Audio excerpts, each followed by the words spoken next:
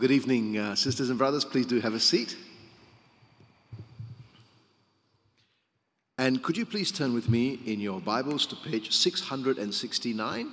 Page 669, Ecclesiastes 12, and we're going to be looking at verses 8 to 14.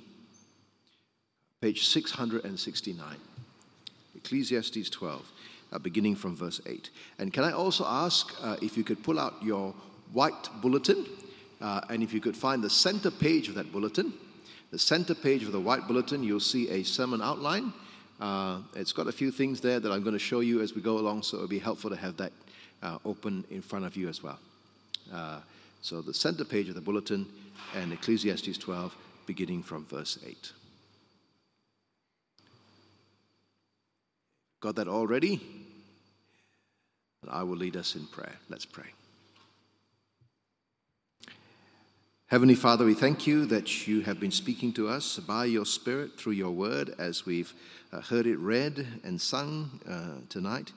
And Father, we pray now that as we come to this passage, as we come to think about the book of Ecclesiastes as a whole, that you continue to speak to us by your Spirit through this word. We ask that your Spirit will enable me to preach your word faithfully and rightly and clearly and in his power. And may he work in each of our hearts. May he enable us to see what you are saying to each one of us, and may he give us hearts that are soft to respond to you. So we commit this time to you, Father. Please work among us, we ask. In Jesus' name, amen. Well, today we come to the conclusion of our series on the book of Ecclesiastes. Over 11 chapters. In these past few months, Solomon, the preacher, has been giving us wisdom.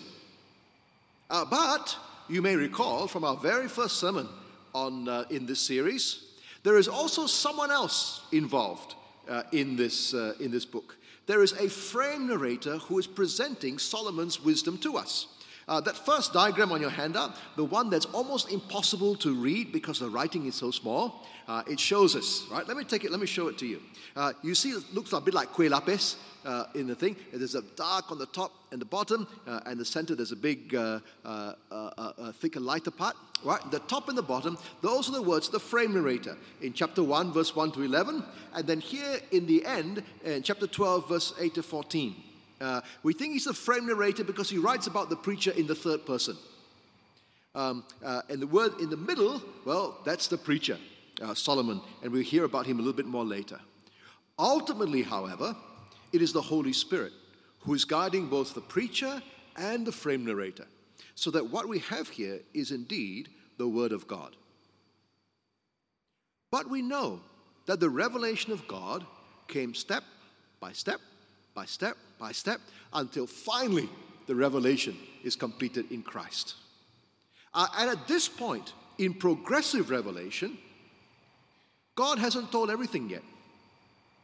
And at this point, he hasn't yet told about the resurrection of the dead and the life of the world to come. There have been hints, but not been told concretely. And so as the preacher has been trying to make sense of life, he has been doing so from the perspective of life under the sun. Holy Spirit purposely limits himself in giving him wisdom for this life under the sun, which points forward, though, to something else. Now, don't get me wrong. Life under the sun, we saw already, is not life without God. God is the creator, the sustainer, the ruler of everything under the sun. He gives life, he gives food, he gives the power to enjoyment. All these things we've seen in Ecclesiastes. Life under the sun is not life without God, but it is life without consideration of the gospel. It is life without thinking about the resurrection. It doesn't deny it. In fact, we will see in a few minutes that Ecclesiastes drives us to it, but it doesn't presuppose it. Life under the sun is life as it is. If all you're looking at is cradle to grave. And the big thesis of the book that we've seen over and over again in these last few months is that life under the sun is vanity. The Hebrew word for vanity is havel. The word means meaningless, or you could say it's empty, or you could say fleeting, ephemeral, like the mist. We just cut, it's gone. Vanity of vanities, says the preacher. All is vanity. Life under the sun is vanity.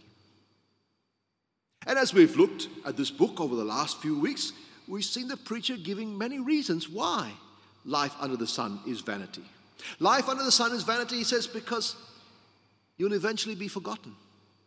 Your work will be forgotten. Everything about you will be forgotten.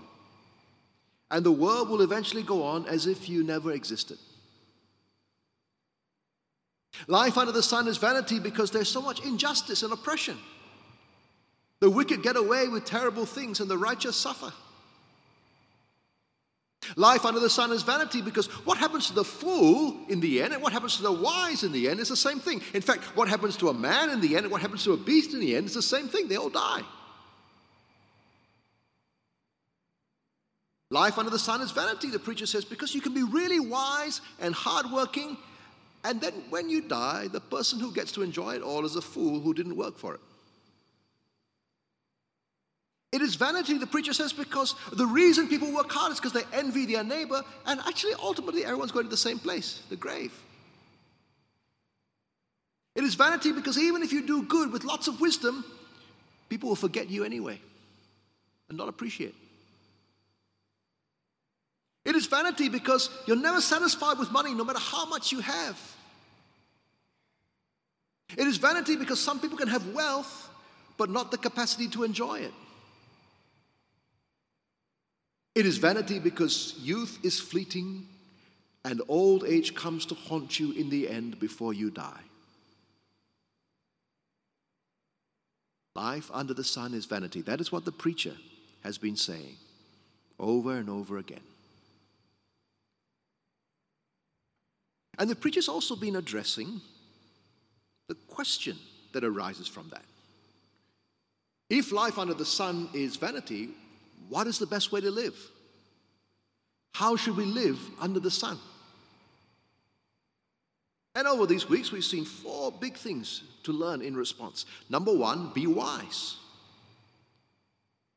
Don't ever think that being wise will save you from the havel, the vanity of this life. It won't. But it'll teach you how to live in this havel world. And that includes working hard, relating carefully to those in authority, diversifying your investments, making bold decisions when necessary, controlling your anger. Be wise. Number 2, enjoy life. Enjoy your food, your drink, your relationships, your work, because these are given by a good Creator. Enjoy them with thanksgiving in your heart to Him. Number 3, know the limitations of wisdom. God has set things up so you can't know His plans and purposes through wisdom. You can't figure it out yourself. It's a deliberate thing. And so true wisdom recognizes its own limitations. And number 4, fear God. Listen to Him. Remember Him. For somehow or other, He will bring everything into judgment. Be wise, enjoy life, know the limitations of wisdom, fear God in light of judgment. Well, that's a summary of what the preacher's been saying. And we finished reading the preacher's words now, but the frame narrator is about to give his summary and conclusion. So let's see what the frame narrator says at the end of the book. He actually gives these two big conclusions of the book in verse 8 and then again in verse 13 to 14. And these are separated in verses 9 to 12, where he tells us how to think about the preacher and what he has said. First of all, he summarizes the main point of the preacher in the same words that he used to start off the book. In verse 8, vanity of vanities, says the preacher, all is vanity. Right? And that's the same main point as we found in our summary just now, isn't it? That's the point, vanity. Now, the frame narrator has already expanded on this in detail at the beginning of the book, so he's not going to add more to that now. He goes straight on to start speaking about the preacher and his teaching. And what he wants to do is affirm what the preacher is saying. He endorses the wisdom of the preacher. In verse 9, he says, "Beside being wise, the preacher also taught the people knowledge, weighing and studying and arranging many proverbs with great care. The preacher sought to find words of delight, and uprightly he wrote words of truth." This is right words, what the preacher's saying. And of course, we know Solomon collected, he thought about, he wrote many proverbs with great skill, great attention. And these proverbs began to be collected with other proverbs together in the book of Proverbs and in the wisdom literature of the Old Testament. And so the frame narrator says in verse 11, "The words of the wise are like goads." Now, goads are like the sticks which prod the animals, right? So they stir us to action. And then he changes the metaphor and he says, "They are like nails firmly fixed," are the collected sayings. They're meant to stick in the mind. You can remember them. And this collective wisdom comes from Solomon and the other wisdom writers of the Old Testament. But they're not just the human writers who wrote these wisdom books of Scripture. There's a divine author behind it all. And so at the end of verse 11, it says, "They are given by one shepherd." God is the one who is ultimately responsible for these wisdom writings of the Bible. They are part of God's word. Verse 12 warns us about all the other stuff. He says, "My son, beware of anything beyond these, of making many books there is no end, and much study is a weariness of the flesh." You can read and write lots and lots and lots of books about wisdom. You'll never finish. Right? By the time you finish reading some books, more are published. And all the wisdom you need for living under the sun, actually, you can find it in here. Go and read Proverbs and Ecclesiastes and Job. You don't have to read everything to know how to live wisely under the sun. These are fine. And now we come to the last paragraph of Ecclesiastes. And here's where the frame narrator, he takes a turn at answering that big question that the preacher's been addressing. Given the fact that life under the sun is vanity, how should we live? What's the best way to live in this Hebel world? You remember when I summarized the preacher's answer to the question a few minutes ago? There were 4 main points. But the frame narrator is now interested in only one of them, because that's the most important one for moving on. Verse 13 to 14. "The end of the matter, all has been heard. Fear God and keep his commandments, for this is the whole duty of man. For God will bring every deed into judgment and every secret thing, whether good or evil." Fear God and obey his commandments, because God is going to bring everything into judgment. There's the conclusion. There's what the frame narrator say. This is it. Now, it's not a surprising conclusion, is it? Right? The fact that God is going to judge, well, the preacher's been saying that all along. But by making it the climax, the end point, that'll conclude the last thing in this book, and omitting the other advice, what the frame narrator is doing is saying, out of all the advice that the preacher's given, this is the most important thing. This is the way to gain perspective on life under the sun. Life under the sun, yes, it is Hebel, but we are accountable to our Creator. And he will bring every deed into judgment. Man has a duty. This is the whole duty of man. Do you see? Suddenly there is meaning. We have a duty. We have been made by a Creator. And not only have we been made, but we are accountable. We are accountable at the end. God will bring every deed into judgment with every secret thing, whether good or evil. And therefore we need to fear God and obey him. Friends, when we think about that and we realize that there really is a judgment, then suddenly, actually, life has meaning after all. We are created. We have a creator. Life under the sun is Havel, but judgment's coming. Judgment changes things. And yet, even judgment here is a bit vague, isn't it? We're not told how God's going to bring everything to judgment. Because if it's in this life, under the sun, then, well, it doesn't really make sense. Because earlier on in Ecclesiastes, we read that sometimes the righteous get what the wicked deserve, and the wicked get what the righteous deserve. And so that's vanity. So Ecclesiastes, without actually saying it, drives us to the conclusion that there must be more than life under the sun. We're forced to acknowledge that the world can't be all there is. There must be more so that God can bring everything to justice. And we don't know what that's like here, because Ecclesiastes is just about life under the sun. But the book forces us to look further. And the book would have forced the pious Israelite who was reading it to keep on praying, keep on looking forward, keeping on waiting for the day when God would reveal more. And we'll be able to see how this judgment would be revealed. And of course, that prayer is answered in the person of Jesus. Jesus Christ is the true wisdom of God. Ecclesiastes says you can't figure out God's plans and purposes by wisdom. But in Jesus, God's wisdom is revealed.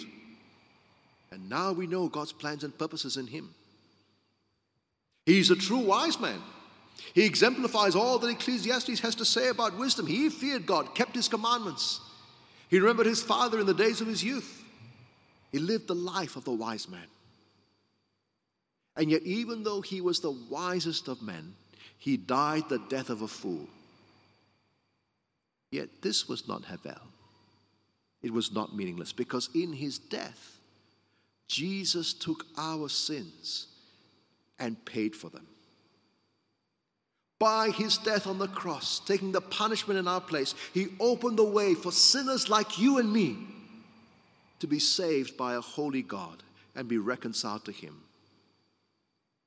And we have access by his death to God the Father, not through our own wisdom or our own righteousness, but by fearing God, trusting in him.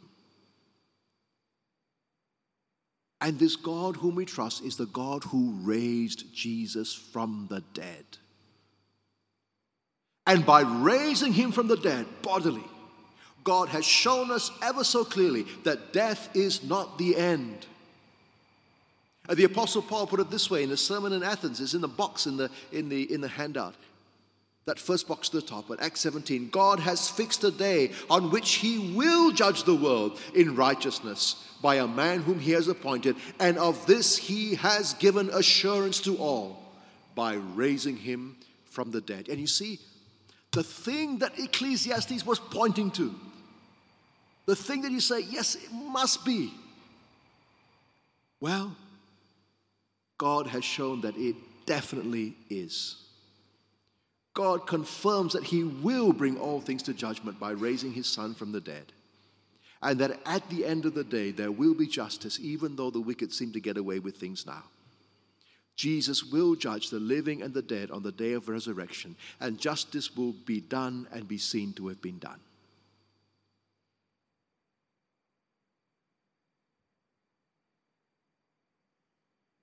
And so, friends, we live in the now and the not yet. We live under the sun, but we also live in light of eternity.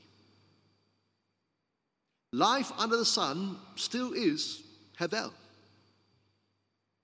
So what do? Well, first thing we do is we take those 4 pieces of the preacher's advice. Be wise. Be wise in the way you live in this world, how you relate to authority, diversifying investments, bold decisions, controlling, all those things. Be wise, but know that true wisdom only comes through Jesus. Secondly, enjoy life. Enjoy what God gives you with thanksgiving in your heart to Him. Still do that. Thirdly, still know the limitations of wisdom. And so turn to Jesus, because in Jesus, God's wisdom is revealed. And we know God's plans and purpose in Him. And most importantly, the number 4, fear God. In everything, remember that you are accountable. You are accountable to God for everything you do. You will answer for everything on that last day. Fear God. That is good advice for living under the sun. But there is also another dimension which we need to consider. Because now we know that not everything is Hebel. Now, there are many things that are Hebel. Wealth, fame, power, achievements, work. They're all Hebel. They're not bad things. Don't confuse vanity with sin. They're not the same thing. Right? These things are part of God's creation, to be embraced with thanksgiving, to be enjoyed, but they are ephemeral. They are fleeting. They're of no permanent worth. They are ultimately meaningless. Don't despise them because they're Hebel, but at the same time, don't idolize them. Enjoy them now under the sun as God's gift to you, but know that they won't last. Far more importantly, live for things that are not Hebel. What is not Hebel is what lasts for eternity. Live in light of eternity. What is not Hebel is your relationship with God. Love Him more than anything else and obey Him. What is not Hebel is your labor in the Lord. Make the gospel and the kingdom your number one concern. My fellow believers, we know that Jesus rose from the dead. We know there is more to life than life under the sun. We know there is a new creation on the one hand, and there is hell on the other. These are realities. And since these are realities, then what we do for the kingdom now has eternal value. Because everyone is going one way or the other. Whenever you share the gospel with someone, whenever you help your brother or sister persevere in the faith, whenever you do anything at all, even giving a cup of cold water for the sake of the kingdom, that is not meaningless. Because it's all part of helping someone come to Jesus or persevere in Jesus, who alone can save them from hell and give them a place in His glorious kingdom. It's all part of building that kingdom of God that lasts forever. And so the Apostle Paul says in 1 Corinthians 15:58, in the second box, he's been talking about resurrection. And he says, therefore, my beloved brothers, be steadfast, immovable, always abounding in the work of the Lord, knowing that in the Lord your labor is not in vain. So press on in serving the Lord, brothers and sisters. Don't be discouraged that other people don't seem to notice. Being noticed is nice, but it's Hebel. Your labor in the Lord is not. Don't be discouraged that you're not getting much support or even facing opposition. Support, opposition there, Hebel. It's hard. But your labor is not Hebel. Don't be discouraged you're not seeing a lot of success in worldly terms. Success is good, but it's Hebel. Your labor in the Lord is not. All the work you do for Him really does count for eternity. Press on. sisters and brothers. And if you're someone here tonight who is not a believer, I'm so glad you're here. Please consider the wisdom of the Bible. If this life is all there is, then it is vanity. Life apart from judgment is meaningless. If there's no judgment, then just do whatever you like and die. Doesn't matter. But if God does judge, then life does have meaning. You are accountable. What you do does matter. And yet, if God does judge, then you and I are in trouble because we haven't treated God properly and we don't treat other people properly. And if God does judge, then you and I would be on the wrong side of that judgment. The solution to the problem is not to put our head in the sand and go back to just an under the sun kind of perspective, but to turn to Jesus. The Lord Jesus, who died on the cross to pay the punishment for our sins so that we can be forgiven. And the Lord Jesus, who has been raised from the dead as the Lord of all. And so can I urge you, change the direction of your life by believing in Jesus. And believing in Jesus will not only free you from a life of meaninglessness, it will bring you forgiveness from the very judgment that makes things matter. Following and serving Jesus will give you a purpose to life that only He, as the resurrected Lord, can give. And so to everyone, let me say this. The end of the matter, all has been heard.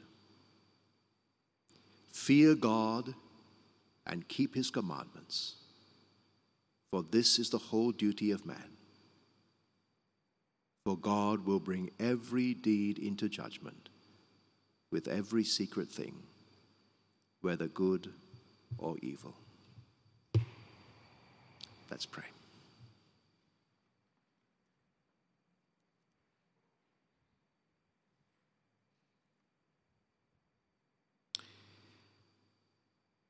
Father, we thank you for all the wisdom that you have given us through this book of Ecclesiastes that we've received over these months. Thank you for these words of the preacher, of the frame narrator, that have taught us so many things. Thank you, Father, for giving us many blessings in this life. Please help us to receive them gratefully from you as our Creator. But please help us not to try and find our meaning and purpose from those things which really are Havel. Instead, please help us to seek you, to love you, and to make our priority and goal to seek first your kingdom and your righteousness.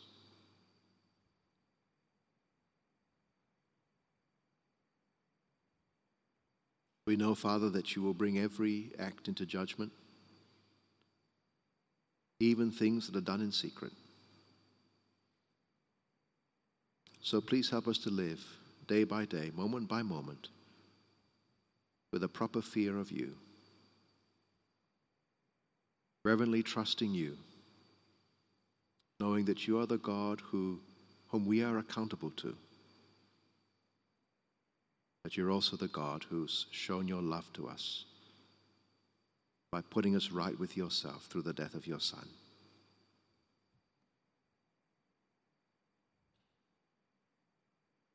Help us, Heavenly Father, to fear you, to love you, to trust you,